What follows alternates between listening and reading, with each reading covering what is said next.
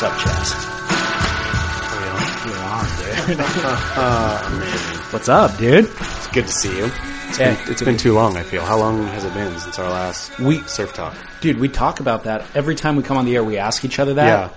I have no idea. I don't pay attention. It's always around 2 weeks. Okay. It's like when I get a haircut. I feel like when I go in and get a haircut that I haven't been in there for like a year. Yeah. And she always tells me, oh no, it's almost exactly 6 weeks or whatever it is. Sure. Yeah. And I feel like our listeners are going, hey, dummy, like, I know exactly when it was. It was last Monday or whatever. Yeah. And I'm like, I should actually, I owe our listeners better due diligence. Well, I mean, and the reason I ask, I suppose, is I want to make real sure to the listeners that we don't tread over any, like, pre-trod ground.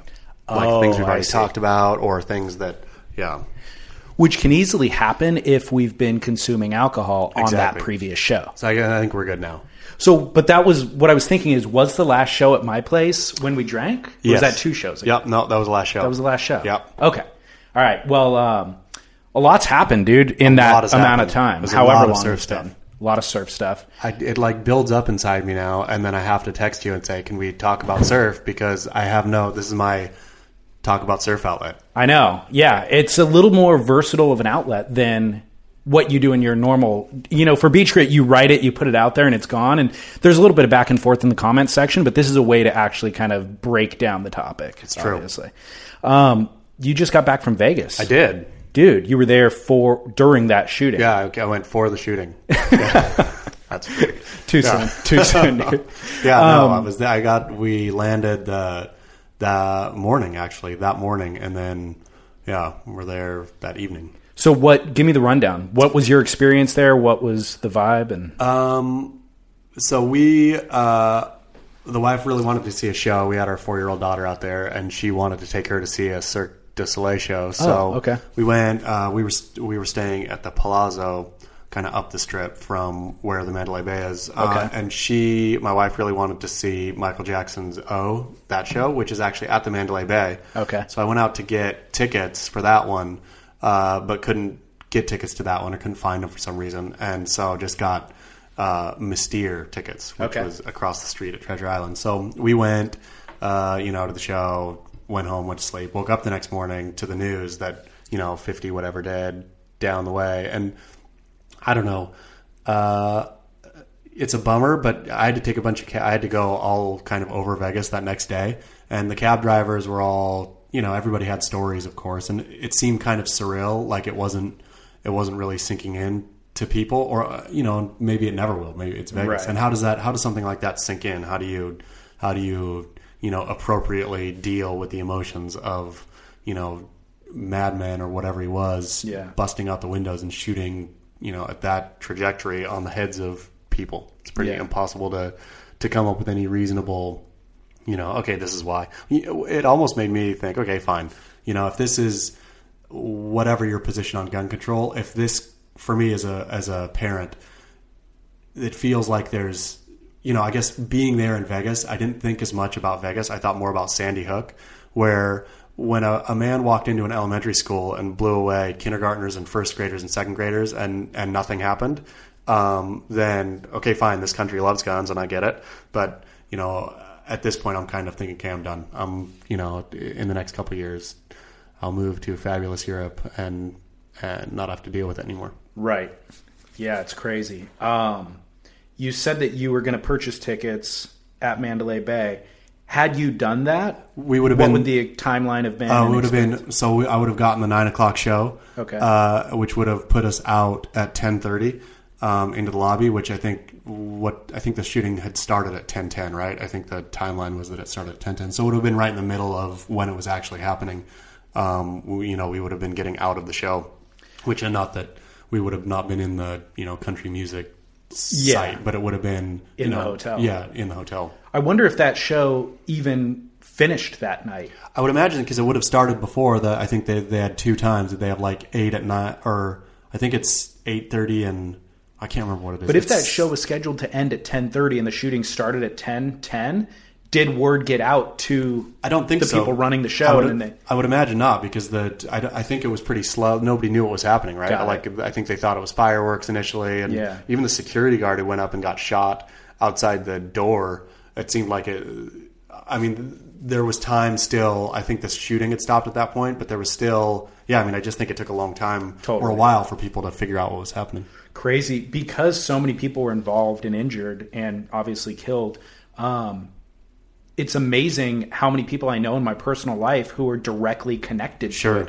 Like personal friends, either of friends or even closer connections who were shot, somebody who died that I knew tangentially. It's just crazy. Yeah. Like being that close geographically to where we are, and obviously people go to Vegas every weekend among our friend circle group or circle of friends. And so just... I knew a lot of people who were there. It's insane. Did it make you think anything different vis-a-vis gun control or? Yeah, absolutely. How could it not, you know? And when you see the way that other countries have responded to tragedies that have happened and like immediately legislation goes to work to correct situations, then yeah, it really does obviously make you wonder why things take so long to... I mean, in most things I am, you know, politically either ambivalent or a libertarian, I suppose. But with this one, and maybe it's just the fact that I have a child, who the fuck cares about guns? Like, to me, okay, great. You like to hunt, go shoot in the bushes or do what you want to do. But like the rest of it, like, fuck it. Like all the weird technical stuff. And I suppose it's, you know, who am I to say somebody's hobby is bad, but I will say that hobby is bad. It's stupid. Right. All right. Well, moving on. Do you want to hear listener email real quick? Yeah. I have a couple of questions for you based on articles that you've written recently, but let's do this listener email real quick. It relates to the conversation that you and I had about Kelly Slater's Wave Pool and the WSL event that they held there, the Future Classic. Listener Jason sent me an email at hello@surfsplendorpodcast.com and then said, I couldn't find Chaz's email, but could you forward this to Chaz? Do you want to put your email out there for people? It's Chaz@beachgrit.com. Real easy. Just CHAS at Beachgrit. Well, that just unlocked a whole... You're going to get a ton of emails now. Yeah. All right, so... Quote, regarding your fear/disdain related to Kelly Slater's Wave Pool, reminds me of what Rock Band meant to me as a musician. In my mid-30s, I'd been playing music since I was 10, or I'm in my mid-30s, and I've been playing music since I was 10. Saxophone through high school and bass since then. Music is a part of every aspect of my life and has a religious type impact on my life, similar to the points that you made in the podcast about surfing. I totally dig music, and when Guitar Hero and Rock Band came out and got traction on the game consoles, I thought I had sealed the coffin on the next generation, mistaking getting good at those games for actually learning music. Luckily, they had made some people a lot of money, but their appeal has diminished to a small group of dedicated people, and the craze did not have as big of an impact on the kids that I expected it to have had. I can only hope that there's a similar happy ending plays out for wave pools, because the real beauty of surfing lies in the ocean being one of the only forces of nature and not being able to truly predict anything. I like it. Yeah, interesting analogy, right? It's a totally interesting analogy, because I would imagine that it's sort of the same, right? As you get the playing Rock Band or Guitar Heroes or Hero or whatever, you get the thrill of being good at something without having to be good at it. Mm-hmm. That's a great analogy. With 10 years of hindsight, it's like, oh yeah, nobody really cares. Yeah. It is still just a video game. Sure. You know, it hasn't really influenced music in any way that I can imagine. And a month or whatever, when was the Future Classic? Was it a month ago now? Yeah. So a month in the rearview mirror now. Like, I'm still as passionate about, you know, surfing belongs in the ocean, and I really do think wave pools are soulless. I still think all the things that I did think, but I wonder if, as they kind of become their own thing, if, like Guitar Hero, it just kind of goes off and becomes, oh yeah, you guys are good at surfing wave pools, that's cool. Where it almost has no impact, right? Yeah, I wonder that too. Yeah. So he added another paragraph, and he said, it's a weird paradox because I've always looked up to Kelly Slater and respected him. I guess I didn't think capitalism would play so much into his pro surfing career planning. I actually had an awesome experience meeting Kelly socially and talking for a bit. I was a roadie for a touring band, and he came up to me on the tour bus. He sat next to me and introduced himself with a handshake, said, "Hey, I'm Kelly, most humble and friendly person on that level that I've ever met," end quote. Does Kelly's capitalism seem overt to you? I mean, it seems like Kelly, the one thing to me that defines Kelly more than anything else is that he's just competitive. That's what I think is the defining characteristic of Kelly Slater, is just his competitiveness. Yeah. And so I think as he's transitioning from, competitive surfing to what's next, he's going to try to be the best. And, sure. And Outerknown, I think, is to be really honest and fair and frank, I think Outerknown is probably a great brand. Like, what they're doing, they get dinged a lot for the price point on, whatever, their wool cap or whatever. But to do something outside of the chain of, production, like just being able to throw it to China, is virtually impossible. And so the fact that he's trying to do that, I'll give him all kinds of credit for, right?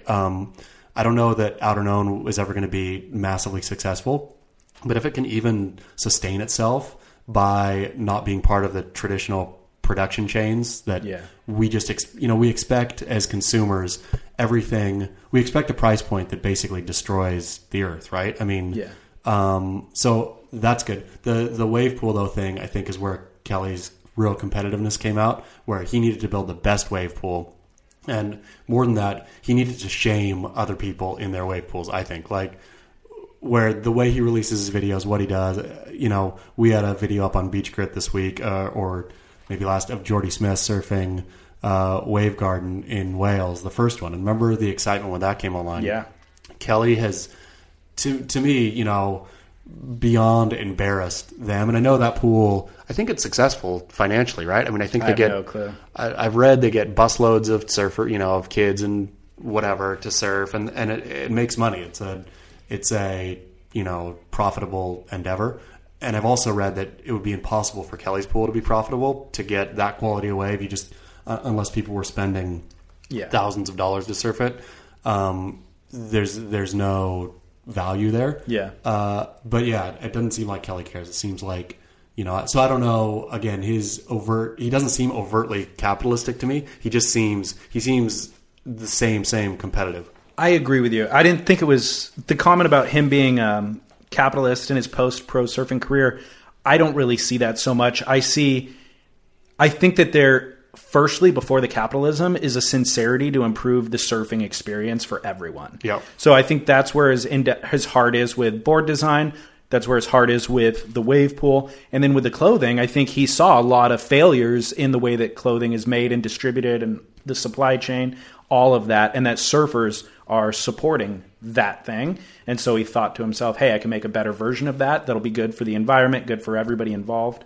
Whether or not it will be a success remains to be seen, and you have to have a capitalist mindset for the business to succeed. Sure. So those things kind of go hand in hand. But anyways, interesting feedback. Again, I always like to say this conversation isn't just between Chaz and I. Listeners, chime in, give us feedback. So there's a great example of that. You wrote a story this morning about the Eddy. Yeah. What's happening? Called off. Is Canceled. It officially? Yeah. I mean, it could always get renegotiated or whatever. But yeah, for the time being, there's an impasse between the major parties, Quiksilver, Red Bull, and the ICAO family in this case, where I didn't find any specific information. I heard a little bit more today from a grand source about what the causes of friction were, which didn't seem to be insurmountable. But yeah, okay. as of today, there's no agreement between Quiksilver, Red Bull, and the Eddy, or the ICAO family for the event to run. I feel like this has happened last year specifically, and then it ended up running. Exactly. It did happen last year, or there was real questions about it, and then at the last minute, everybody put their kind of ducks in a row, which could happen here too, right? Okay.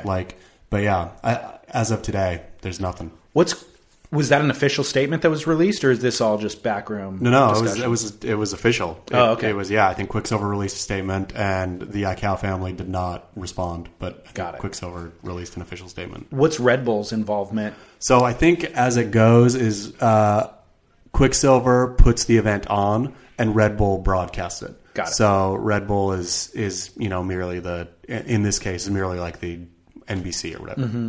Got it. Broadcast partner. You mentioned that Jordy clip. Before I even read your article, I felt the exact same way that you did, where it was like, that is the worst showcase. Number 1 of Jordy. Number 2 of the wave pool coming out of Kelly stuff. And number 3 for O'Neill to market any of their product. I mean, why did they put that out there? See, this is the thing, and this is a great point you bring up, is I've been thinking a lot about this lately, is that I think content, the word content, the idea content, has just become this meaningless. People don't know what it is anymore, and they think in their mind, okay, we're getting told from top to bottom, we need to create content, right? And so let's go create content, right? Let's go make a piece of content. So they go without really thinking about, is this going to be good for the brand? Like the brand O'Neill logos shown in that Jordy piece is such a turnoff. Like, it was detrimental to the precisely. brand. Why in the world are you going to want to buy something that is associated with a big man surfing tiny windblown crap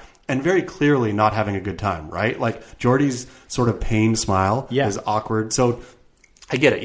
If Wave Garden or if the whatever that place is called, Snowdonia. Yeah. I always get confused if it's Wave Garden or Snowdonia. I think it's Wave Garden technology in it though, right? Yeah, that's what it is. Wave Garden branded technology, as Surf Snowdonia. Okay, so Surf Snowdonia, I'm sure said, hey, paid whatever for marketing, paid O'Neill. Maybe, yeah. They had to, because there's no way that O'Neill's just going to show up and want to do that. No, but I think I just read this in the subtext somewhere that Jordy was in Europe doing a tour of shops that purchase O'Neill product. Sure, okay. And then just took like a side day trip to go surf that pool. Or maybe Snowdonia invited him and paid him. And maybe Snowdonia carries a lot of O'Neill, right? Maybe that's so what that was probably, or could have been one of the shops. Yeah. But in any case, O'Neill, that should have never, as a piece of content, quote, that should have never been released. Like, I would have buried that if I was O'Neill. But that's the thing, is just like in our world, small surf world, but then beyond the surf world, there's this slush pile of content. Like I was looking, a giant pile of content that grows bigger and bigger every day. Yeah. That,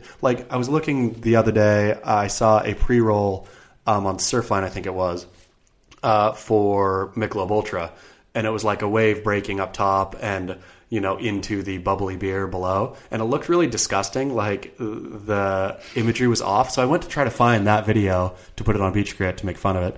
And I couldn't find that video, but it opened into the portal of Michelob Ultra's YouTube channel's content, right? So there was, at least tens, maybe even hundreds of videos there, each which had about, like, there's a bunch with, 4 something with Seabass. Sebastian Zietz. Mm-hmm. I think the biggest one had 500 views, and most of them had like 120 views, and they'd been out for months, right? Where I'm thinking, okay, Michelob Ultra, you don't need to make content. That's cool. Don't make an advertisement, or if you need to do a pre-roll thing for Surfline, that's fine. But it doesn't need to live anywhere. You don't need to have this idea that everybody needs to make content. Just people should stop making content, please. Let's put a moratorium on content. I don't disagree at all. I think there should be some overall goal that you're trying to achieve with the content. There needs to be a creative director in place orchestrating what that content should look like. Don't do it just because. No, but I think that's it. Everybody's like, oh, did you guys make content this year? Yeah, we make content. Right. Okay, cool. Like people are getting paychecks and etc. on this content. Yeah. Even though nobody sees it and nobody cares and it's not good. Your boss, they just mandated that like you have to have a YouTube channel and there needs to be 8 videos uploaded every month. Sure. And at the end of the month, you need to be able to tell your boss that you uploaded 8 or something. And the boss, apparently, I don't know why the boss is not saying, okay, wait, how many people watch these? And then beyond that, I don't even really care how many people watch them. How many people click through to buy our product or to discover our product or whatever. I'd like to really point the finger at O'Neill. Although they could be a potential sponsor or something in some way, I still just feel a need to call a spade a spade. Yeah. Have you ever worked with anybody at O'Neill? Do you know anybody there? Nope. Okay. What is going on, dude? Yeah. Like their branding and messaging is so imprecise, and like I don't even know what their objective is. They're there's this new Techno Butter ad campaign where it's like each of the sponsored surfers, there's like a cartoon version of them, and they're at Steamer Lane, and there's kind of monsters coming out of the water, and they look angry and mad. It looks like a Halloween campaign almost. Is it like Nike's 6.0 campaign from back in the day? I don't remember that. Remember that one? It was like a cartoon of just a guy dropping into like a huge, weird cartoon wave. I'm going to have to go look at the Techno Butter. I looked for it so that I could discuss it with you. Yes. There's this huge wrap on Huntington Surf and Sport or Jack's right now. I think it's actually Jack's.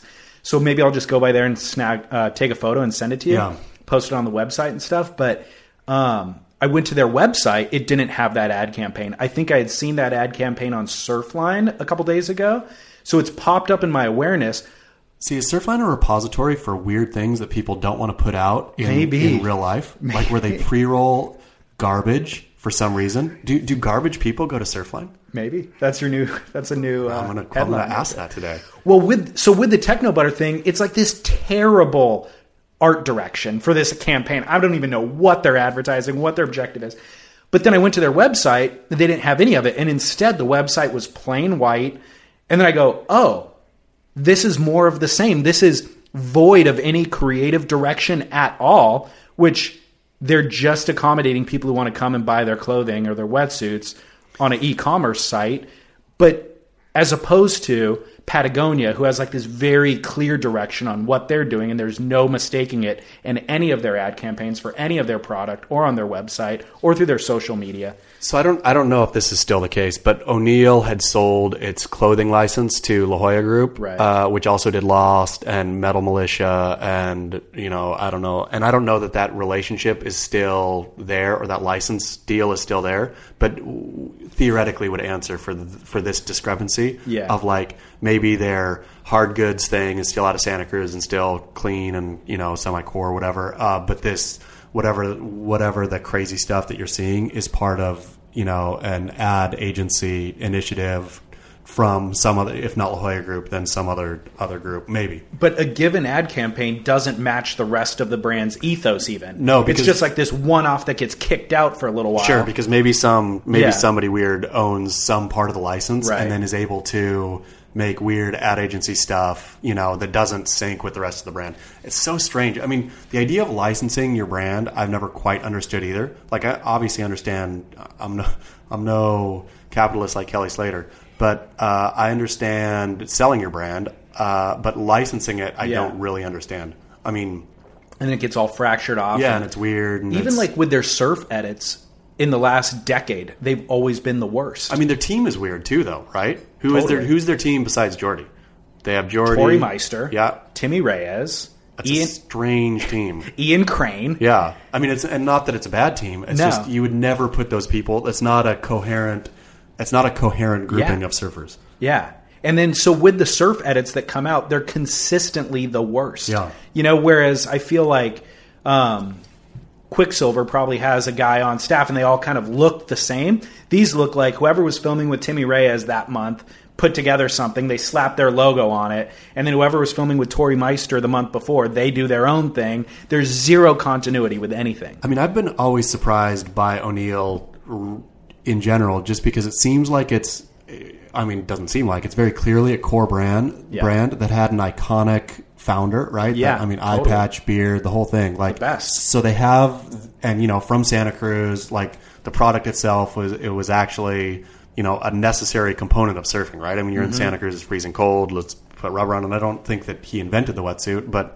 or even invented the surfing wetsuit, but still, like, great story, great narrative, great everything, and it just totally doesn't exist in my mind as a brand. I mean, it's so really mismanaged along the way. It seems like it. Terribly so. I was walking through Fashion Island a couple days ago for reasons that I won't mention. They're building a new Lululemon store. Nice. And so outside, the trunks. What's that? Did they have Evan Valère in his trunks? They did not, which they should have, but they did have big photos outside, like coming soon. This is the one surfing photo that was posted. I'll post this on surfsplendorpodcast.com. This is totally amazing. Isn't it? It's a man. You'll see it on Practice of Joy. The Practice of Joy, it says in the text, is apparently like really bogging rail on 8-foot fun board. Is it Devin Howard? No, because it's Goofy Foot. Oh, dang. So, but this is a no-name surfer. Lululemon, I think, is a cult. Did you know that? No. Yeah, I think you have to do... don't sue Lululemon because I don't know, but we'll go on and figure this out. I think you have to do this whole course if you're going to sell Lululemon, which is very cult-like in what you have to learn and what you have to do. Really? Yeah. There's some if you're going to sell it, meaning like if you're a retailer and you want to bring the product. No, I think everybody. You do this course, right? You go to somewhere. I think I'll figure this out because it's so based in yoga. Maybe it's like a yoga training. It's beyond yogi though. It's like it's a specific kind of new age. Maybe cult is too far, but I think it gets. We'll put it up on the website. Okay, because it gets branded as strange. Got it. Well, this photograph, it's a guy on a waist high left getting hit in the gut by the lip. Yep. On a fun board. Because he's getting hit in the gut, like there's an explosion of water that like blocks any of the interesting elements of the photograph. It's the worst surf photo I've ever seen published anywhere. And I was walking by and I'm looking at it going, why would they publish that? They do have Evan Valier on the team. They've got Malia Manuel, who is a phenomenal representation completely of their brand. Why did they publish this photo? Unless he's just a random customer and they're doing some campaign that it's like, look at our everyday man. Or he might be the founder too. If you were the founder and a surfer, would you want this published? No, but also, what's his name from GoPro? Who's the... Yeah, what is that guy's name? Remember? He had, like, at the height of GoPro, they had all the best surfers in the world at that moment. And what did he do with his billboard? He stuck himself on a giant billboard doing a fine enough cutback, but still, like... You have at that, they have Kelly Slater, they have everybody. That's true. That's what you do is yourself. Pure ego. So I wonder if he thought, I'm totally shredding here. Well, I was embarrassed to see it. And I was just like, if I had ever thought about, like, Evan Valier is a good choice for your first male pro surfer. Malia Manuel is a great choice. I'm kind of on board. And then I saw that and I was like, wow. Yeah. Clearly, nobody in the company knows anything about surfing. Off board. Yeah, definitely. Well, I wanted to use that to segue into a conversation. This came up in my awareness recently. What surf media outlet actually has the best surfers working for that media outlet? Unfortunately, okay, that's a great question. The problem is me and Derek are such a small sample. It's just me and Derek at Beach Grit. Okay, so what I decided to do is you only get to pick 2 people from any of those media companies as your representatives. Okay. It's like the Olympic kind of thing. I'll start the list off. You can chime in if you want. Okay. Obviously, Beach Grit. There's you and Derek. Surfer Magazine. Yep. I think Grant Ellis surfs pretty well. I think he rips. Okay. Yeah. So that's a decent pick. Who would be number 2 on their list? Todd Pradanovich? Todd Pradanovich would have to be, right? Todd Pradanovich, I feel, is San Diego kind of royalty. Yeah. His dad shaped surfboards. Totally. I think he's like 3rd or 4th generation, maybe even. Yeah. So Pradanovich has to rip. But I haven't seen evidence of it. No, but yeah, that's true.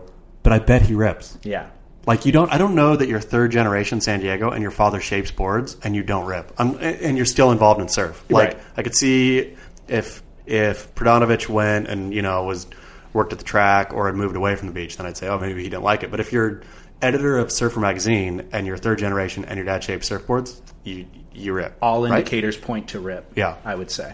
So if we're going to line you guys up, Beach Grit versus Surfer Mag, what happens in that? Oh, we get killed. You do? Yeah. Okay. Remember, I'm riding asymmetricals now and having the time of my life.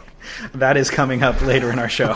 We're going to review that. Surfing World. You got Vaughn Blakey. Yep. I don't know who else would go. Do you have any idea who's working there right now? Surfing World, I don't, besides Vaughn. Okay. Do you? But Vaughn surfs well. He's got to, right? Vaughn surfs well. I think all the Blakeys surf well, and I think Vaughn might be the best surfer of the Blakeys. Better than Ronnie. I think Vaughn was actually on a professional surf trajectory. They might have all been. But I think Vaughn is the best surfer of them all. So they're up there. The reason why I thought of this was I interviewed Ashton last week on the podcast to chat about his new role with Stab and all that. And he revealed to me this photo of him getting barreled at log cabins. On a longboard? Kind of. He longboards. Yeah, no, it wasn't a proper longboard. It was actually an 8.0. Okay. Like a North Shore kind of gun, kind of. But he paddled out, and he just got the wave of the day randomly. Like, first wave, paddling out, this thing came right to him. He went. Nathan Florence saw it. Surfer, it was when he was with Surfer. Surfer posted it on their Instagram. Grant Ellis shot photos of it. Their video guy got... Yeah. It's, like, well documented. I'm like, shoot, that is insane. That's a better barrel than I can ever remember getting.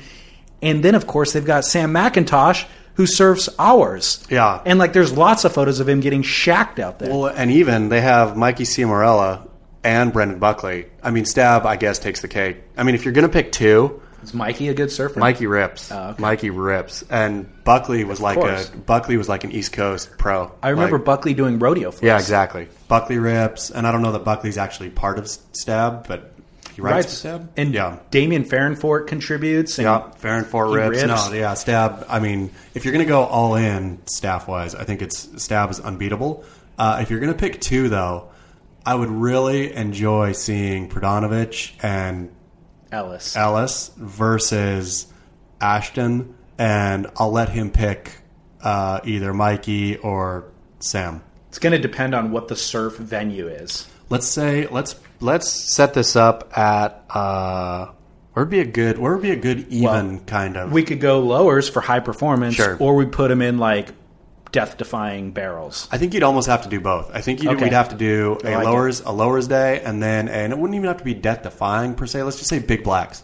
I want to see somebody defy death. Really? Yeah, kind of. Do you think one of these guys would defy death? I mean, Sam would. Yeah, for sure. Sam would defy death. Yeah, that's true. What do you want to see about big blacks, by the way? Like big blacks. Oh, okay. Yeah. Wouldn't you want to see these guys defying death at big blacks? Of course, yes. Now, here's a sneaky pick. I mentioned Surf Media Outlet. Sure. Does the WSL qualify? It sure does. Because they've got Potts, Strider, Rosie Hodge, Pete Mel. I'm gonna go ahead and say right now that Pradanovic and Ellis or Ashton and whatever, Ciamarella, could surf circles around everyone you just mentioned. No way. Yes. Pete Mel. I mean, if they're surfing Mavericks, sure. Well, the two venues we just picked, lowers. Okay, at lowers. And a barreling. Let's go ahead and use blacks. Okay. 10-foot blacks. Lowers and 10-foot blacks, I would say that the WSL they'd be fine, but it'd be like old stiff men surfing old and stiff, right? All right. Do you think that Pete Mel would go out and surprise you? I love Pete Mel. Don't get me wrong. And if this was at Mavs, of course.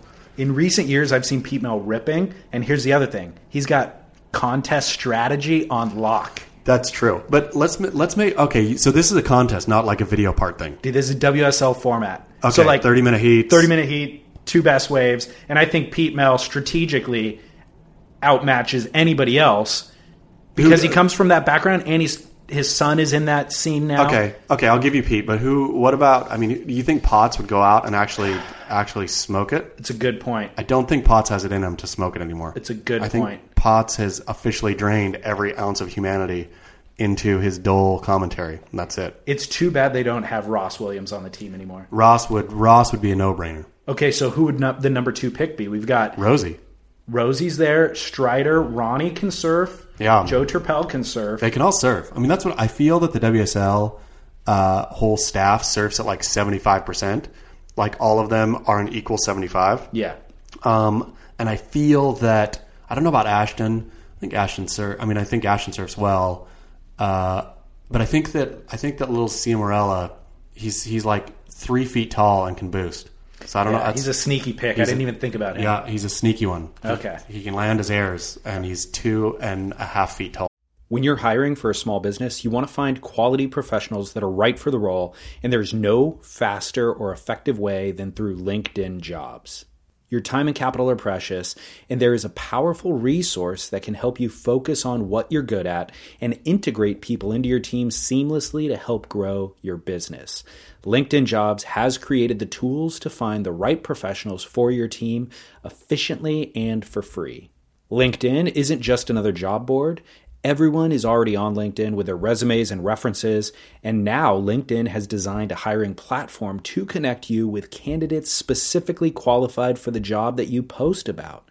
More than 1 billion professionals meticulously organized to connect people by skill set to help us all advance our position. 2.5 million businesses already use LinkedIn for hiring, and 86% of small businesses get a qualified candidate within 24 hours. It's that fast, easy to use, and effective. LinkedIn Jobs can help you write job descriptions, filter the right person to you, and give you the tools to help you interview them like a pro. LinkedInjobs.com/surf is where you go to post your job for free. Yes, totally free. That's LinkedInjobs.com/surf to post your job for free. Terms and conditions apply. So we're going, the final looks like Ashton with his number 2 pick. Yep. And then Todd. Pete Mel. Okay, that's the final. Yeah. Oh, is it? I don't know. We need to see Todd Brodanovic surf. I feel I need to see Todd surf. I agree. We'll get back to this. We will, because Todd might totally like crazy rip. Totally. He could. Yeah. Yeah. And so we need to do our due diligence. Come back next episode. We will have this all figured. We'll have it ironed out. Yeah, we'll know. And I'll collect photos and any video I can find, and that'll help us make our decisions. Perfect. Okay, cool. Well, I'm glad that me and Derek lost Heat 1 round. I mean, Derek could have gone a couple. Could he? Derek could have gone a couple heats. Yeah. Maybe even a couple rounds. Round heat. He could have gone a couple rounds, but then would have been gone. Okay. I would have been gone. I would have been having the time of my life doing bad cutbacks on my ASIM. Dude, yesterday I was actually like, maybe I was thinking about prepping for this show or something, but I was like, I was in the water surfing and not achieving my full potential. Yep. Once again. That's and me. Just thought, I am squarely defined as like intermediate surfer. Sure. Lower intermediate most of the time, probably, if I'm having a real conversation. And I just have to accept that now. Because I can't stand unfulfilled potential. Every session going out and just being like, getting out of the water going, man, I really, on that one right, I should have done this or that better. I just need to accept my fate. So here's what I've accepted. Yeah. Is there's a way I want to surf in my head. And I feel like over the years, I've dialed that into what it really is possible to achieve. Mm-hmm. Like, the best feeling of surfing for me is, of course, getting barreled if it's barreling, right? I mean, pulling in smooth and not doing anything funky beyond that, right? Pulling in, figuring out, having a nice looking little stall, whatever, getting barreled. Or like a real nice series of, like just arcs, right? Like, so I've taken snap kind of out of my thing entirely. Okay. And I exist in the arc and the floater. Like those are my 2 things that I do, if it's not barreling. So open face kind of turns. Open face Got it. turns. And if I can link 2 good open face turns, then that to me, I surf to the maximum of my potential that day. And then you go home feeling good. So again, squarely in the intermediate zone there. That's me. Yeah. Like if I can surf, but then a lot of it to me comes down to, okay, like, so from there, so those are the moves, right? Those are the moves in my vast repertoire. Now, how did I look doing those moves? Like, did I have one jerky hip here, or like, I love going down to the beach. The surfers I watch down at the beach are the surfers surfing so smooth, right? Mm-hmm. Like the fast guys, whatever, the guys boosting, whatever. Like a guy who is linking nifty little turns, but with that, just with style, totally looks so good. And I'm not talking longboard style. I'm talking like, proper shortboard, but he's just surfing it really well. Yeah. Maintaining flow through maneuver. Precisely that. Yeah, I couldn't agree more. That's what appeals to me the most as well. You were talking about writing that asymmetrical board. What is your feedback on it? So here's the damn thing we're talking about Matt Parker at Matt Parker, Album Surfboards. I've had this board now, I feel, for 2 months. Okay. We've had such bad swell. Right. Such bad swell over that 2 months that, so I took it out in like, many like knee-high days and had some super fun sessions on it, but, couldn't really tell. Then finally, we're getting swell, right? I picked poorly my where to surf the day we got swell. Oh, okay. And I still had waves, it was waves. Yeah. But I still don't have, I love it. I think I love it, but I want still one more proper day. Okay. But I feel that I love it. So we got another loaner. Yep. I'm excited to try it out, which makes me excited to see, like, I'm excited to test 2 different asymmetricals because maybe there's something else about this board that's working well, right? Yeah. So this loaner comes from Scrivy Surfboards in Point Hueneme.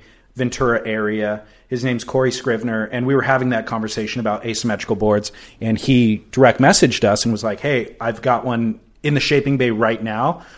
I'll make it for you guys regular foot and send it down and loan it to you guys just so you can get more kind of feedback on the boards. And that showed up last week. This first big swell in a month hit. I surfed it all weekend long. Was it fun? It was super fun. I blew it, actually. I meant to bring it today to trade off, but I'd actually like to ride it more anyway, so I'm not too bummed that I did. You need to. I just rode it for 2 days, 3 or 4 sessions, but I did like it. It's too small for me. How big is it? Well, 5. Yeah, one side is 5'5", the other side's like 5'9". Oh, nice. But even still, I was going to just give it its proper testing. And the one element to me that stood out about the board is something you and I have talked about. I think Parker might have said it first. And then I saw in your notes with your board review that you posted on Beach Grit. The being over the fins. Responsiveness is the term. Responsiveness. The board is so responsive. It's unlike, I've ridden some beautiful surfboards in my life, but this one, the ease with which you can do like a nice turn is shocking. Yeah, it is. And then I'm like, well, is it just this board? No, it's been on every asymmetrical board that I've ridden. Which again, like every time I've been out, I've had, again, even in the tiny surf, I've had more fun on this board than I would have had on another board, which makes me think, why aren't, and we could talk about this, I'm sure, all day long to boring death, but why doesn't everybody have at least one asymmetrical in their quiver? I know. I wonder the same thing. It's really, really strange to me. Yeah. Well, this board, because it's so small for me, it maybe suffers from like a little bit of drive, and like paddling was a little bit of a struggle. But like once I got to my feet, I just found like I would be standing there and then think, I'm going to go bottom turn right now. It would almost respond based on my brainwave thinking it, before I even applied any pressure, the thing was like bottom turning. Then I'd go into a turn and it would just turn tighter and faster in the pocket more than like any other board that I'm used to riding. It was really remarkable. Does the Scrivener board have the one twin fin and the 2 quads on it too? Yes. Okay. Yeah. That seems so magical to me. Yeah. Because did you go backside anyways? Yes. Like the way this with the album board at least, the way it slides and sits in the pocket is like you can get if there was barreling lefts, I feel like you couldn't do. I mean, you'd have to make massive mistakes not to get just shacked off your head, just dropping in and sitting down. Yeah, I'm a huge fan, and this board isn't perfect for me because, like I said, the dimensions aren't ideal for my body type, but it has so many awesome elements in it that I'm so intrigued by. I'm excited to surf it. Yeah. Well, Surfline. Oh, okay. I'm not going to even preface this. I'm just going to ask you a question. Okay. What realm of surfing do you think has our most creative people working in it? Is it pro surfers are the most creative, shapers the most creative, writers, photographers? Where do you think the most creative types end up in the surf world? This is a great question. The most creative types in the surf world end up in, I'm going to go tick them down, not shaping. I feel that those guys, maybe they want to be creative, but market forces dictate that they pretty much have to do similar things. Definitely not pros. You're not limited to the categories I just laid out, because the answer, of course, I wouldn't give you. Yeah. In those options. This is a tough question because nothing you said seems creative to me. Like I don't see any real juice. Maybe not clothing designers. I'm at a loss. Wetsuit marketing folk. Oh, it's true. You're right. So true. Dude. Yeah. It's either the marketing people or just the copywriter themselves, or maybe the manufacturers are responsible for all of it. They invent new words or mash up old words. at an astounding rate. And every season, they're brand new. Their output is profound. Well, I mean, you just brought up Techno Butter, which was part of a bad campaign. But as a new, like, saleable word, like, I want to know what Techno Butter is.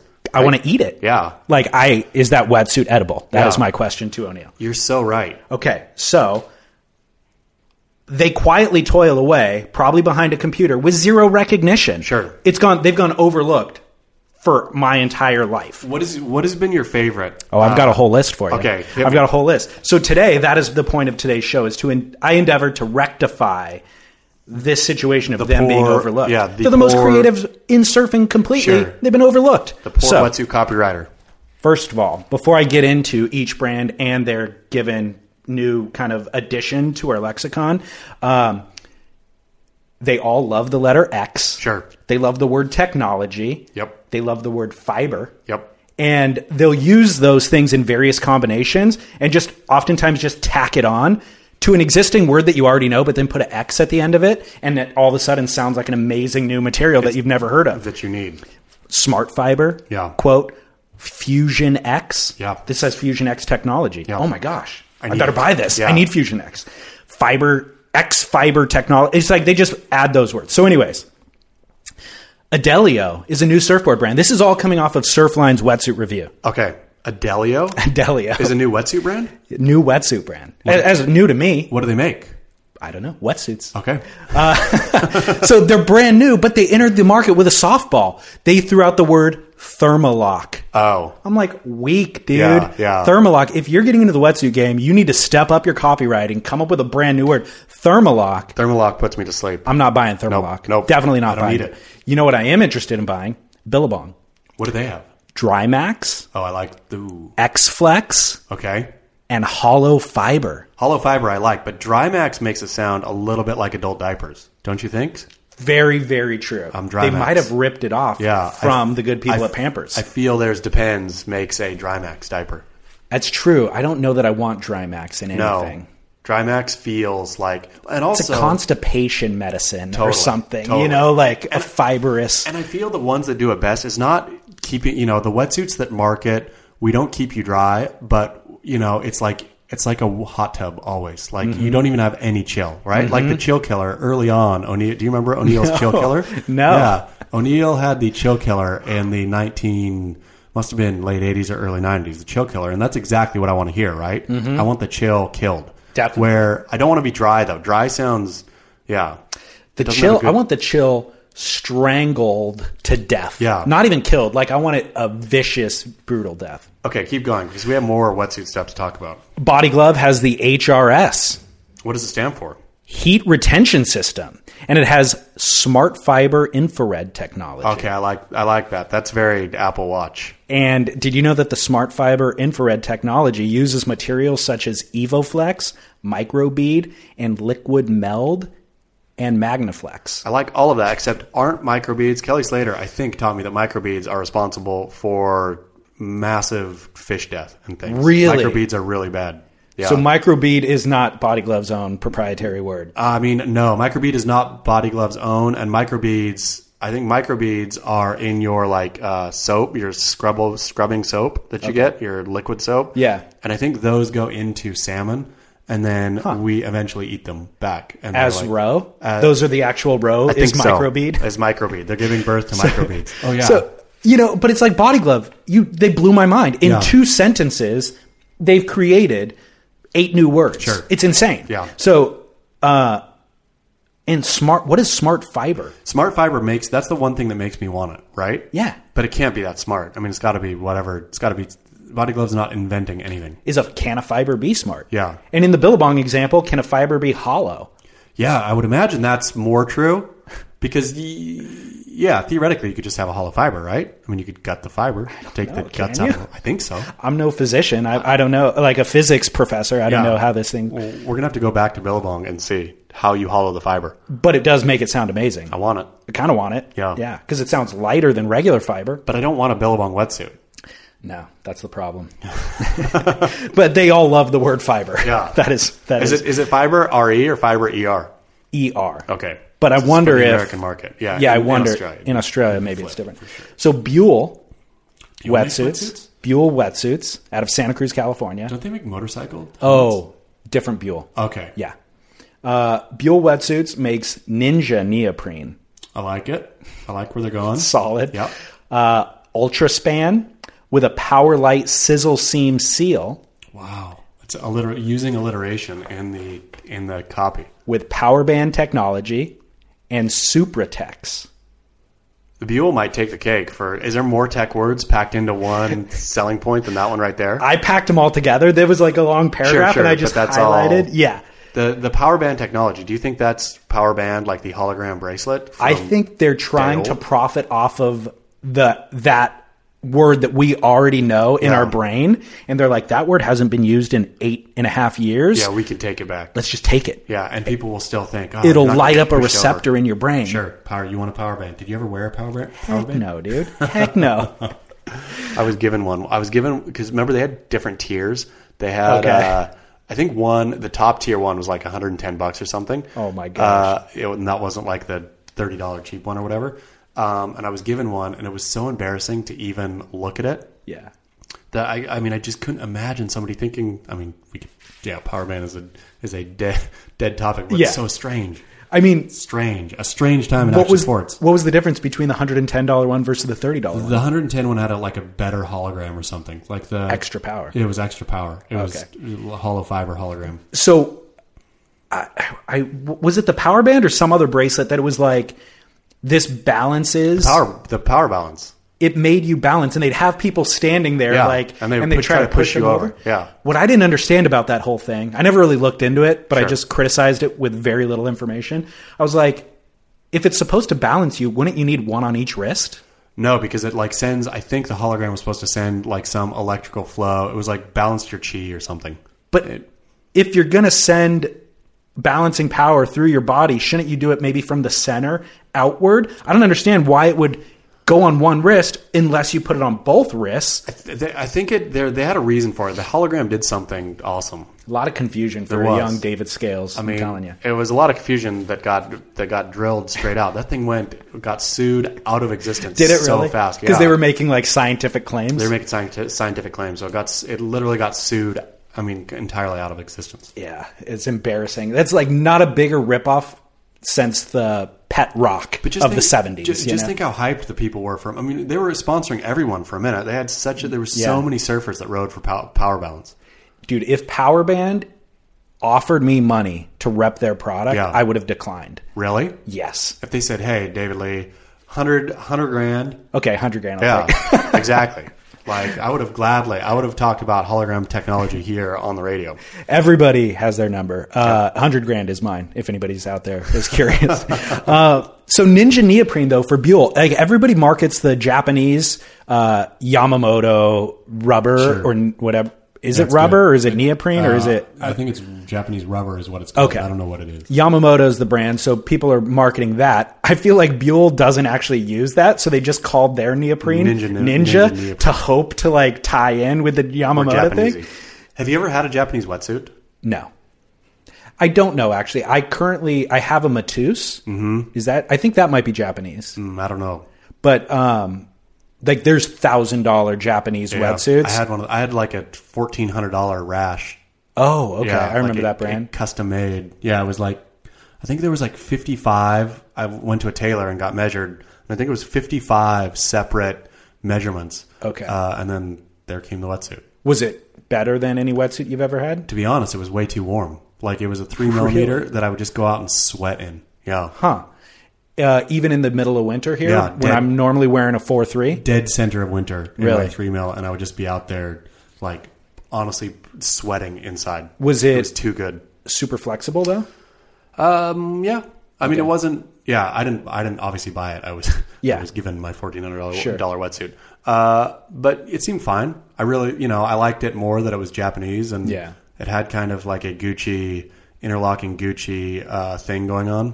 That's not their proper copy, by the way. Interlocking Gucci thing? Yeah, interlocking Gucci thing is not Rash's. I like that it was named Rash. I thought that was... I always thought that was the worst name they could ever pick for a wetsuit brand. But they did it on purpose. Did they really? It was their They were like, I met two of the founders, I think, and they were amazing. They were like real quietly wry about the whole thing. That's hilarious. I wonder if they're still in business. I think they must be.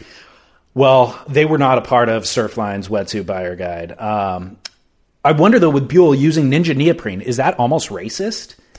Ninja neoprene. No, because I think a ninja you don't have to necessarily be Japanese, right? I mean, you don't. Just be called stretchy. Yeah. Better than stretchy neoprene. I just thought it was a real stretch. To no say pun we're intended. Japanese. Or just to like try to appropriate. Yep. All these expensive brands are using this thing. Let's just use this word ninja to try to adopt. It's definitely rude. Yeah. I thought it was rude. Say that for them. Hyperflex. They have a quantum foam neoprene and Duratex. Duratex sounds like a condom. Actually, you're right. Yeah. Is that a condom? I think Durex is a condom. Durex. Yeah. Okay. Duratex is real close. Also, maybe Hyperflex is trying to play off that. They're just like, let's tie in with that. It's sexy. O'Neill obviously has Techno Butter. That one word alone might put them at the top of the heap. I mean, Techno Butter by far is the most innovative hyphen. It's so good. Is it a hyphen? No, it's one word. It's Techno Butter's one word. Yeah. Makes it that much better. It's so good. That's absolutely incredible. Rip Curl has Liquid Mesh, Aquaband, and Thermoflex. Okay. People say Rip Curl wetsuits are the best. Yeah. Do you think so? I don't know. I haven't had one in years.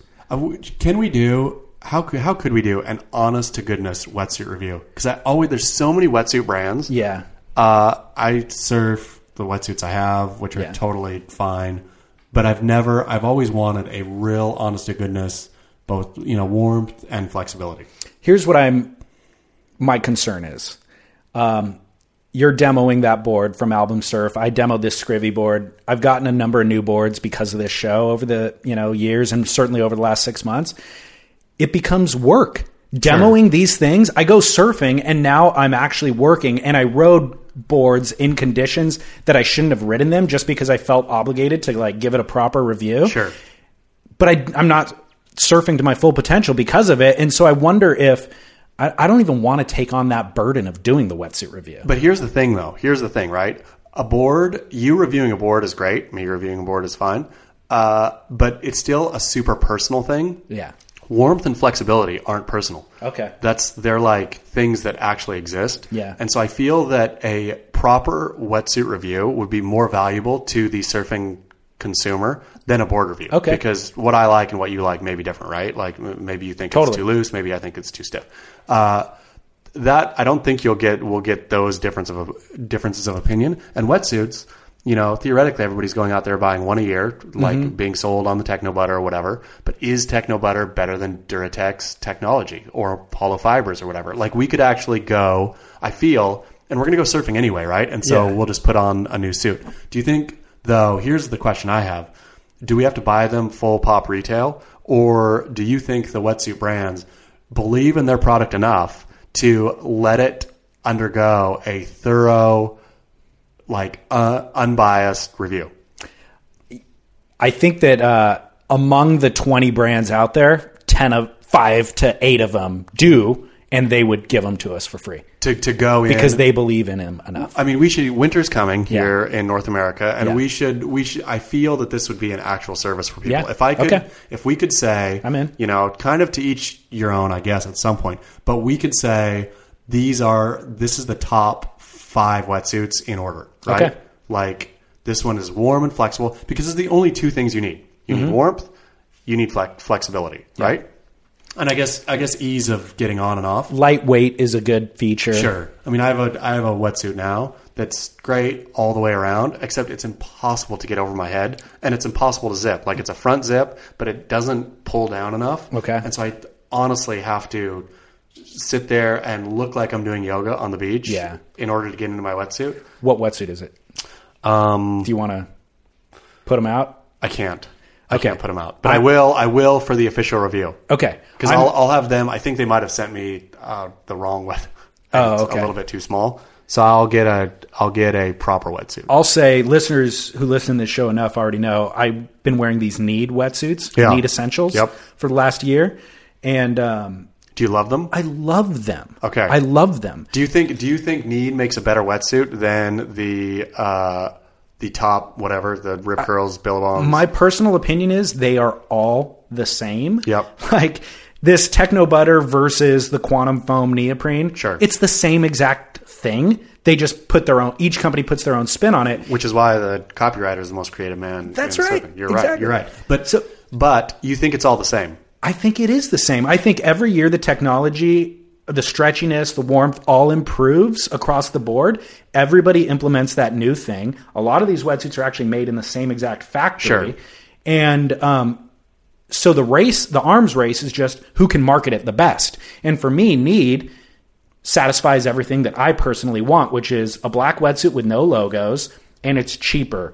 It's 50% cheaper than the big brand's version of it. Okay, so let's go out though. Let's put Need through its paces too, and let's do them all. I think we should need to do the wetsuits I see most these days are Hurley, Patagonia in the water where I surf. Hurley, Patagonia, Rip Curl, O'Neill. I never see Billabong wetsuits, so I think we can cut them out, right? Mm-hmm. I don't see them either. Yeah, I see XL. Yeah, XL, but I never see XL. I only see XL jackets or tops. I see wetsuits. You see full XL wetsuits? Okay, XL, which is, it always struck me as amusing that XL is from Hawaii, right? It's like the one place you kind of don't need a wetsuit. That is funny. That got in the game. Yeah. I said people love to use the letter X in their marketing. XL, that's what they did. That's their whole thing. And XL sounds like XL with XL technology. Exactly. It sounds like the XL. Because there's cells of fiber precisely. in the... Yeah, that's what it sounds like. Yeah. And then I think we have to go through the hipster ones too a little bit, right? That's fine. We need Matuse. Is it Matuse or Matuse? I thought it was Matuse. Yeah. I don't know though. Matuse. And there's a bunch of other hipster ones, right? Oh, yeah. There's like a ton. A good handful. Okay. Okay, so I'm down for that. We'll organize it and gift it to our listeners so that they can just focus their $300 purchase on one the best wetsuit. And I feel if we do it right too, we can do this will be our version of Stab in the Dark. This will be Pee in the Light. We got to come up with a clever name. We'll come up with a clever name, but because we could then give the wetsuits away too to listeners, right? Perfect. I mean, we'll test them and then with Chaz's own urine in the wetsuit. Exactly, which is worth more. Usually you'd have to pay more for that. Totally. Are you a medium tall? Yeah. Yeah, me too. So it's perfect. So side note, what's up with carbon fiber, dude? Like I said they like the word fiber. They all now have carbon fiber in the wetsuit. Billabong's Furnace Carbon Ultra with Japanese Kawami carbon fiber thermal panel. That's a mouthful right there. That makes me want to get. That's Billabong? That's Billabong. That makes me want to get a Billabong wetsuit now. So they're back in. Yeah, for sure back in. If they're advertising that Kawami carbon fiber thermal panel. When did carbon fiber become so ubiquitous? I thought that I've seen it in cars and they use it in surfboards. I thought it was for strength. Sure. Like it's super hard and it's strong. But now they're using it in wetsuit for warmth. But is it used for warmth or is it used for? It's got to be, I guess. It's said for warmth. And every time it was used to indicate that it was warmth. I personally think that they're just using the word carbon in front of the product because it sounds better. Well, and isn't it all basically carbon-based anyway? I mean, doesn't everything have carbon in it? So you could say that it's carbon fiber. I think carbon fiber has the best PR people working behind it because they are ubiquitous nowadays. It's everywhere. Carbon fiber really, really took the cake. It's either the most versatile fiber on the planet or it's just in this severe identity issue phase of its life right now where it's like, I'm not sure if I'm about warmth. I'm not sure if I'm about hardness. Maybe I'm about strength. Yeah. Carbon. You guys have to figure it out. Does everything have carbon in it? Or every living thing has carbon in it? Yeah. But does not everything, right? I think, I don't know. Well, Again, I'm not a scientist. Yeah. But I do know if it has the word carbon in front of it, I will pay 10% more. Sure. No matter what it is. If they're like, this morning, here's a donut for $1 or a carbon fiber donut for $1.10. I'm like, that's the best price ever for carbon fiber. Sure. Because it's super expensive. Do you have a carbon fiber wrapped or railed or something surfboard? No, but this Scrivy Asymmetrical has a carbon fiber strip counter sunk into the center on the bottom. Okay. As like a strength flex thing. I have a, what's Biolis's? Yeah, Carbon Flex. Carbon Flex. I have one of his and I love it. I didn't think I was going to like it as much as I do. It is so fun. Like they actually figured out carbon stringers, I feel, or carbon rails or whatever, however they're doing it. His, where it comes down in the center and then splits out. It's like one of the funnest boards I've ever ridden in my entire life.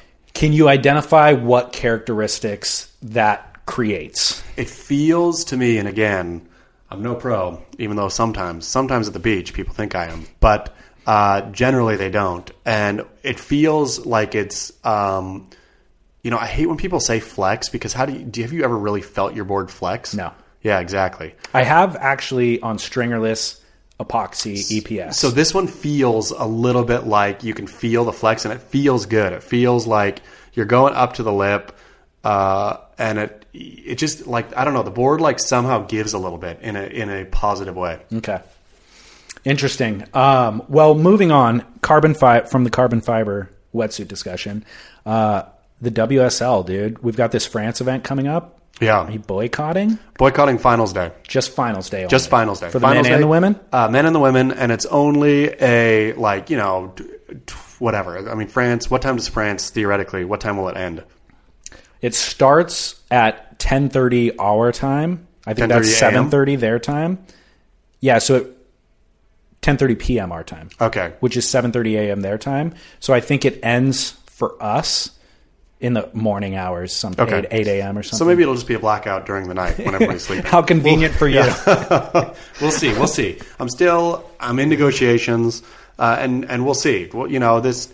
What's the impetus for this whole thing? What's the reason behind it? Well, as I thought more and more about getting cut out of the Kelly Wave pool, right? And not just me, Surf Media. All of us. I thought, and you expect us to dutifully report all the dribs and drabs that come out every day, right? I mean, we do. There's no real organ.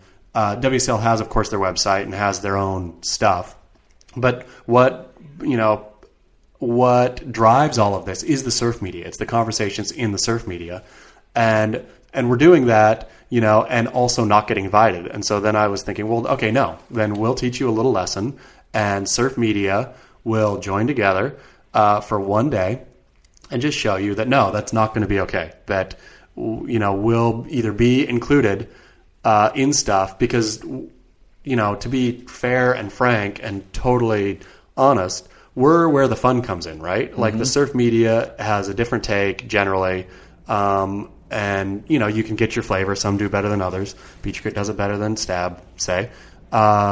But you can find your flavor, and there's, that's where the debate happens. That's where the different takes happen.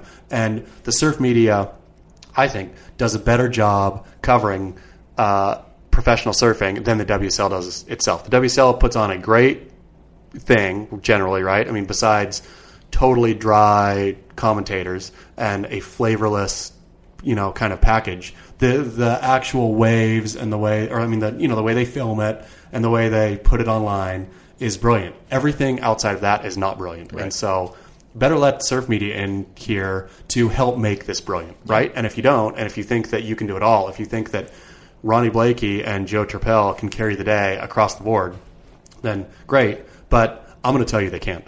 Well, my question, I'm on board with everything you said. Why only boycott finals day? Why not boycott the whole event? Oh, because they just need a little slap on the wrist for that one. And to be honest, maybe they'll come correct. Maybe something will happen before finals day where the WSL will have learned and will have come correct, and all they needed was the threat of a boycott to make something happen. It's an interesting card you're playing. I hate to tell you, I think it reveals something else, which is by you not boycotting the whole event, by you only boycotting finals day and writing about all the previous rounds up to it, shows you actually need them. You're writing about them in the boring rounds because you need the content for you to exist. That's not true. You need the WSL. That's not true. I mean, without the WSL, I don't need them. I want them. I love them. I truly enjoy I enjoy professional surfing, right? Like, I'm a fan of professional surfing. It's something we can talk about. Yeah. It's something that, sure, Beach Grit could exist just fine, never covering WSL again. But it's something I want to do, and it's going to hurt me, David. It's going to hurt me not to cover that finals day. Taking one for the team, dude. I'm taking one for and everybody is too. So you said Stab, Surfer, everybody's joining. You got them all on board. I got them all on board. Maybe not Surfline. Marcus Sanders called me incorrigible, but so maybe that means that he's on board. Maybe it doesn't. But if anybody's going to get their contest coverage from Surfline, God save their soul anyway. Who does Surfline's coverage? Sometimes it's good, right? Yeah, I don't read it. I don't know. Is it Nick Carroll? Sometimes. If it's Nick Carroll, then it's good. Yeah, then sometimes he's done stuff with him for sure. I don't know. I don't read anybody's contest coverage, to be honest. Even yours, like I'll see, and then I'll go to the comment section, and people actually compliment it. Yeah. Shockingly, like that they would say anything nice oftentimes. But I don't read any of it because I watch the events live. And I mean, Steve Shears, I've said it once before, Long Tom is worth, even if you've watched it all, is worth, he's an artist in his prime right now. Well, I'll tell you what, for the France event, give me your pick to win the event and then your dark horse pick. My pick to win the event, I really feel, and I don't want to curse him, but I feel Philippe is kind of unstoppable right now. It feels like he's really pedal to the metal, and of course we've had quite a bit of time off since Trestles to France is a longer break than it probably needs to be. But I feel Philippe, and I feel the dark horse. I'm going to say my dark horse is Sebastian Zietz. Oh, nice. Yeah. He could totally be a dark horse pick. Yep. I'm going John and Johan Derue. Johan Derue. The problem with the Frenchmen, I feel, is they fall apart when the pressure really gets on. Like I could see Johan going deep, but I can't see Johan in the final against a John or a Jordi or a Philippe and him being able to actually put it together to win. It's a good point. I just picked him because he's the local boy. Sure. So I like that about him. I love watching the local boy cruise through round 4 is great. Yeah. But it seems like when was the last time a local boy actually won an event anywhere in the world? Jamie O'Brien at the Pipe Masters? Or, Bruno dos Santos at Chopu. Exactly. Oh, no, he's Brazilian. He's not even the local boy. Yeah. No. I don't know. Yeah, the local boy who you think, that guy knows the waves better than anybody, he surfs all the time, et cetera, et cetera.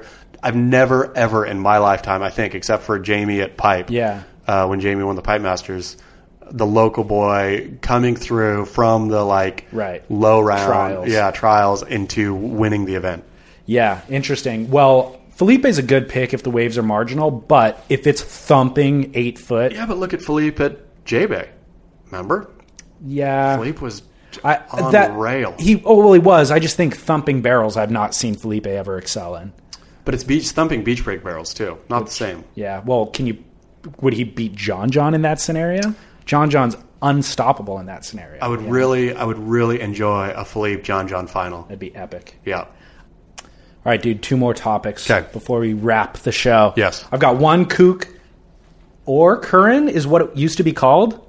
I've realized we need to change the name Kook and Curran. Kook and Curran. Because you were saying we need to add a value judgment because the people are demanding it. Sure. Well, this eliminates that. Sure. Kooks and Currans do this. It's a Kook and Curran. Exactly. Perfect. Solves the problem. Yep. I've only got one this week, but it's a super obvious one. I don't know how it hasn't come up until now. Stickers on your surfboard. Oh, yeah. Totally. So true. So true. That's like the number one Kook and Curran. The number one. Yeah. Yeah. I've got one for you. Really? Which somebody, I believe it was a listener. We didn't talk about the Hypto Crypto before. So it's come up. I never brought it up, but it has come up. I had a real Hypto Crypto revelation. I don't know if it's Kook and Curran. It's close for sure. But here's the thing, right? I'm sure Hayden, I've met him one time and he was a totally lovely man. Derek Riley swears by him, says he's the nicest, kindest, sweetest heart around. He a phenomenal shaper by any account, right? Makes brilliant boards, and also I think is a pioneer. Speaking of carbon fiber and surfboards, I do believe that Hayden Cox was one of the ones to first start doing that, right? Okay, I'm not sure. He had Fiberflex, I think is what his was called, before anybody else. I think he actually had that as a separate technology. Anyway, innovative, handsome, good-looking wife, all across the board, great.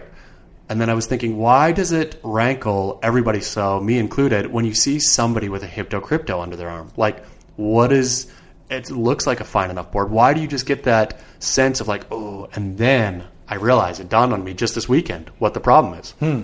Is that it's the burden of making something iconic, and that's the burden that Hayden carries. So follow with me here, is that the one picture you have in mind that everybody has in mind with the Hypto Crypto is Craig Anderson at No Can Dooey, like a huge bomb on his little biscuit. It's a beautiful, iconic shot, right? I mean, I would put that surf shot up in the very top of the, hierarchy of iconic surf photos, right? I agree. Totally. I would put that in I would go so far as to put that photo into the top 10 of iconic surf photos of maybe even all time. Yep. Argument could be made. So the problem is that everybody then who is carrying a Hypto Crypto also has that for sure in their mind, and that's what they think they're going to go out and do. And so it totally throws the person who buys the Hypto Crypto into massive question about the way he both thinks about himself and what he thinks he's going to do. That guy, he bought a Hypto Crypto to go do that. And that to me is the goofiest thing you can do. Yeah, you make a compelling argument. Now, the real test for Kook and Curran is obviously Kook's riding them, obviously Curran's riding them. Is there anybody in the middle? Then here's the thing. I've seen plenty on the beach, underarm. I've never seen somebody competent on one in the water. And that's again a sample size of the 4 beaches that I surf at in North County, San Diego. A tiny sample. I've never seen one ripping a Hypto. Well, nor have I. So you and I both have the same experience with them. So that's almost enough to deem it Kook and Curran. But then additionally, my buddy, photographer in Costa Rica, Tony Roberts, he pitched that to me. The same thing. He's like, hey, dude, for Kook and Curran, Hypto Crypto. He goes, guys show up because he's a photographer. So he's standing on the beach, like making assessments of everybody who walks up. And he's like, they come in packs of 5 every time. There's 5 guys. They're like from New Jersey or something. With like, Hyptos. They all have the same board. And he goes, automatically, I know they're not going to rip. I know they're going to be Barneys. I would love somebody, please, listener, somebody send a picture in of, it doesn't have to be a great surfer, but a intermediate surfer doing, having fun on a Hypto. I would like to see it. Declassify? If I see enough of those, I would declassify, because I don't doubt that there's a competent surfer who loves a Hypto Crypto, loves what it has to offer, but I've never seen it. Right.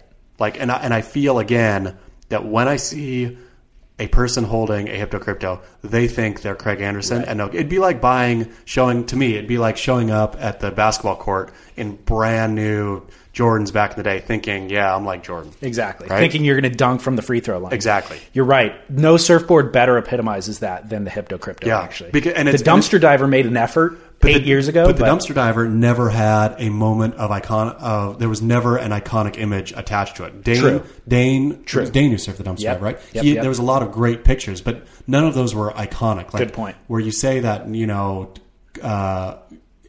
at No Can Dooey, and everybody has that image directly in their mind. Totally. So Tony submitted that, and then you're right, a listener submitted it, maybe to both of us. Yep. And so, this has come in from multiple angles. You've assessed it, I've assessed it, so I think it's officially, right now, a Kook and Curran. Could get declassified. But currently, Kook and Curran, that's going into the archive, and stickers on your surfboard going into the archive. For sure, in the archive. I saw a guy pull his board out of his van this weekend. Volcom sticker on the nose of the board, electric sticker on the side, a couple of other things. I was like, whoa, who's this? Who's this ripper? Yeah.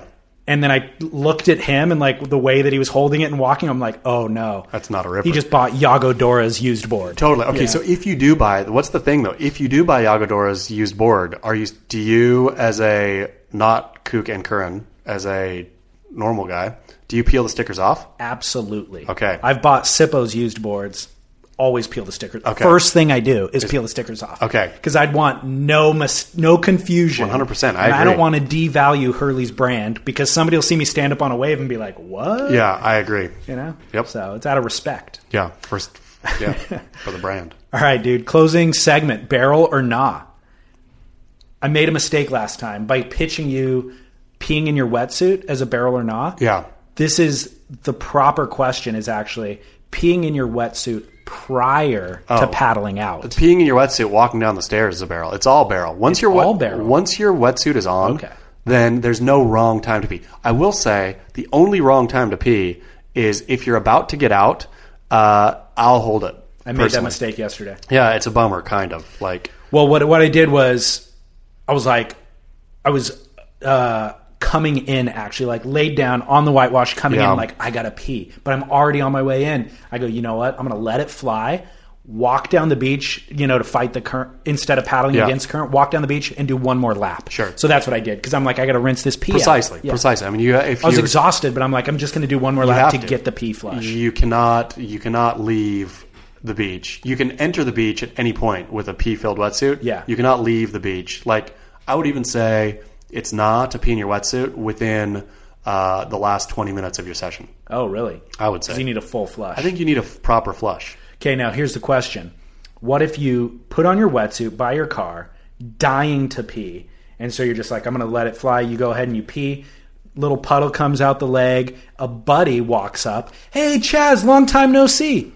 I'll tell you this. I've peed in my trunks standing like up in the parking lot and just had it just like, at that point, it's if you're going to get in the ocean, there's no wrong time to pee. And if your buddy has a problem standing in your puddle, then he's not a real surfer. Okay. Well, what if he's not a real surfer? What if it's like your wife's mom or sister or somebody like in the community that you have a little bit of reverence for? I think peeing in your wetsuit is such a prideful, it's such a great part about being a surfer that if somebody has a problem with it, then anybody, if ex-President Barack Obama came up and said, hey, and then, I would say, hey, you're in the wrong here, Barack. That's just my pee. I'm going surfing. I like it. You're owning it. So for a listener who maybe doesn't own it as confidently as you, but still is going to do it, I'm going to ask you this question.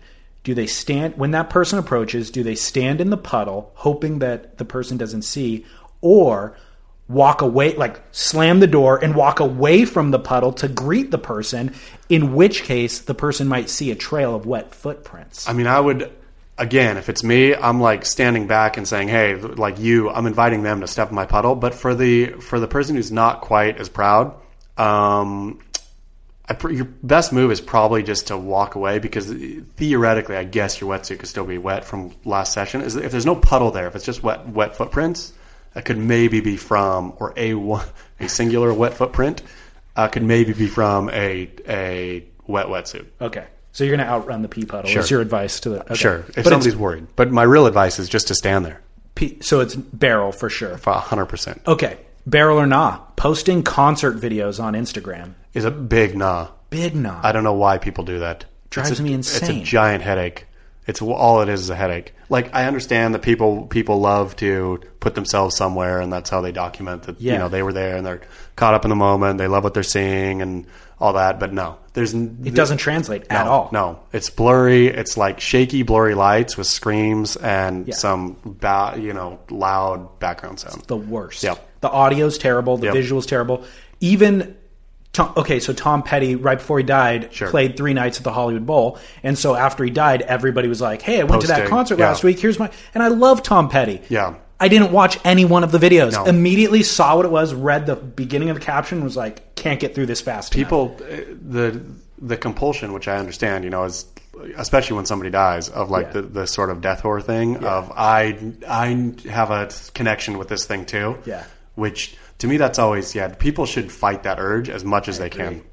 It's a scourge. Yeah. But I also understand the urge to do it, because I've been in concerts just enveloped by the sound. No, you're there. And I'm like, I got to share this with the world. Sure. It's so awesome to you. But it just so doesn't translate. It's not awesome. So listeners out there, this is your public service. And maybe someday there'll be like a virtual reality helmet thing that you can put on and then be at the concert yourself. Yeah. Oh, that was a Portlandia episode. Did you see that? Was it really? Yeah, no. They had VR helmets so they could sit at home and go to a festival. That's amazing. Funny. Yeah. All right, so that's a nah. Question number 3, barrel or nah? Waxing the top of your feet. Nah. Like a complete nah. Okay. I mean, I remember the first time I saw that was probably 5 or 6 years ago. Yeah. And even then, I still feel the exact same way. Why? So we saw a lot of it happening at Trestles. Sure, they always do it at Trestles. Yeah. They love it at Trestles. Because the cobbles have a little bit of slime on it. Sure. And then there's like a real fine dust that gets kicked up. So your feet, and even the wax itself on your board, can get coated in some of that dust, and your feet get, the bottoms of your feet get the wax or the slime on it. So you wax the top of your feet, paddle out, And once all that is kind of rinsed off, you rub the bottom of one foot on the top of the other to add more traction. It makes sense in theory. I mean, but really, like, and I guess I feel that when I see surfers doing it, what they're saying, trying to say subliminally to me is, look at how hard I rip, or I'm going to rip. Because really, the easiest thing would be to take a little nugget of wax out with you in the lineup, which it would be no problem. Wax is basically free. Yeah. It's biodegradable as far as I know. Yeah. And so just wax your board with the nugget and throw the nugget in the water. Totally. Like, I think they need to start making carbon fiber wax. They do. They probably do already. We should make it. Yeah. Just embed it in it. Sure. Not the whole thing. No, just it has some carbon fiber in it. Charge 10% more. At least 20%. So waxing feet, nah. There's a huge nah. The only problem is I think I saw Andy Irons do it one time. Sure, of course. So then I have to kind of consider it as barrel. Yeah, I mean... But... if you're Andy Irons, maybe it's barrel for you. Oh, okay. But I think well, it could actually be a kook and current. Yeah, it is a kook. No, because it's... Oh, yeah. It might be. Have you ever seen a kook? I've never seen a kook do it, though. I've only seen competitive pros before they go out for heats. All right, then. We'll just go nah. Yeah. Final, barrel or nah. Print surf media. I'm going to say barrel. Are you? I'm barrel, but I'm not. It's like a Kelly wave ranch, surf ranch barrel. Like I'm tucked in. I'm like contorting to still fit inside. Is it because you want it to be barrel and there's just no barrel examples of it now? No, it's because there's two good barrel examples of it now. I think I will put both between you and me and the listeners. Surfer's Journal, of course, I will put up there as a valuable publication. And beyond, to me, better and better every year is What Youth. Really? Yes. I have not picked up an issue in a year or two. Well, you should pick one up. I think What Youth somehow, and I think this is Travis Frey, the editor, he used to be editor of Surfing Magazine. He has an actual honest-to-goodness, like beyond skill, like I don't know what it is, but of knowing what the zeitgeist is this moment. And What Youth does, I think, a fantastic job of capturing the zeitgeist. And is it zeitgeist or zeitgeist? I say Geist. Well, if there's any German speakers out there, I would welcome a correction. Yeah, I don't know. Zeitgeist. Anyway, What Youth is that. Okay. They could start calling it the What Youth. Yeah, so it's exactly what's happening this moment. You may like it, you may dislike it. Your opinion of it is not necessarily... I mean, it's all fine. You know, your opinion of what's good and what's bad is fine. But to me, What Youth presents it. This is what's happening this moment right now. Fascinating. Which is a valuable thing. I'll reinvest and pick up the magazine and see how much is it, a magazine? Maybe $15. Okay, so it's not cheap. That's what I thought, because it is like thick stock paper, very glossy, like glossy, beautiful print. Totally. Yeah, but worth it. Okay. I think What Youth and Surfer's Journal are both worth it. I think the rest of surf media can and should go away. Like print Stab today, like it used to mean something, right? I mean, you used to get your issue, or I used to get my issues of Stab and love it, and now it's a meaningless husk of what it once was. We don't get it in the U.S. Where did you get it? Where did I get it back in the day? When it was first coming out? Yeah, well, when you're talking about when you used to get it. Oh, yeah. I mean, I would get it. I was contributing, so I would get it. They'd ship it to you? Yeah, but I remember opening the mail and just being overwhelmed with the beauty of it. Yeah, because I always wanted it, but I had such scarce access. Yeah, it was hard. It was hard. In the U.S., anyways, obviously. All right, so barrel or nah, we've got 3 barrels, 1 nah. We got waxing feet, nah. Oh, 2 nahs. Yeah. So peeing in your wetsuit prior to paddling out, barrel. Concert videos, nah. Waxing feet, nah. Print media, barrel. I'm going to say, do you like print media? Dang. Yes. I do like it. I like the place that it has had in my history. I don't read a lot of it now. Yep. But I do read other print media, and so I think that it still has relevance. I just don't have any great examples of it. The Surfer's Journal, of course. But I don't read Surfer anymore. I don't read, any of the things I used to read. I mean, I think any of the serial or any of the monthlies. I mean, I like that Surfer is still a monthly. Like, I love that they're dying on that hill. It's a good look, I think. I was like, we're going to be the last, monthly print surf publication out there. Like, good on them, because nobody else is doing that. Right. But, in terms of the ones I like. I'll check out What Youth and report back. It's worth it. Okay, cool. Right on, Chaz. What else, dude? Where do they find you? Where? Beachgrit.com? Beachgrit.com for daily surf candy. And, yeah. What about Instagram? Instagram at Reports from Hell. Perfect. And then surfsplendorpodcast.com is where you can find everything that we discussed in this episode. Photos, videos, links to articles. There's a comment section you could chime in. Chaz will post this episode on Beachgrit. You could chime in there. And then on social media at Surf Splendor. Rate and review the show on iTunes. That helps other people to find the show. When they go into iTunes and type in the word surf, we'll come up on top with the more ratings and reviews that we have. Who does come up on top now? I do. Oh, right. Good job. Yeah, thanks. But, again, we want to come up ahead of other sports, not just surfing. Sure. Let's come on top of the soccer podcast, too. Brilliant. You know what I'm saying? Yeah. All right, so until next time, which should be 2 weeks from now, I'll just recommend to all the listeners out there to get Barrel. And I'm going to say, just pee in your wetsuit.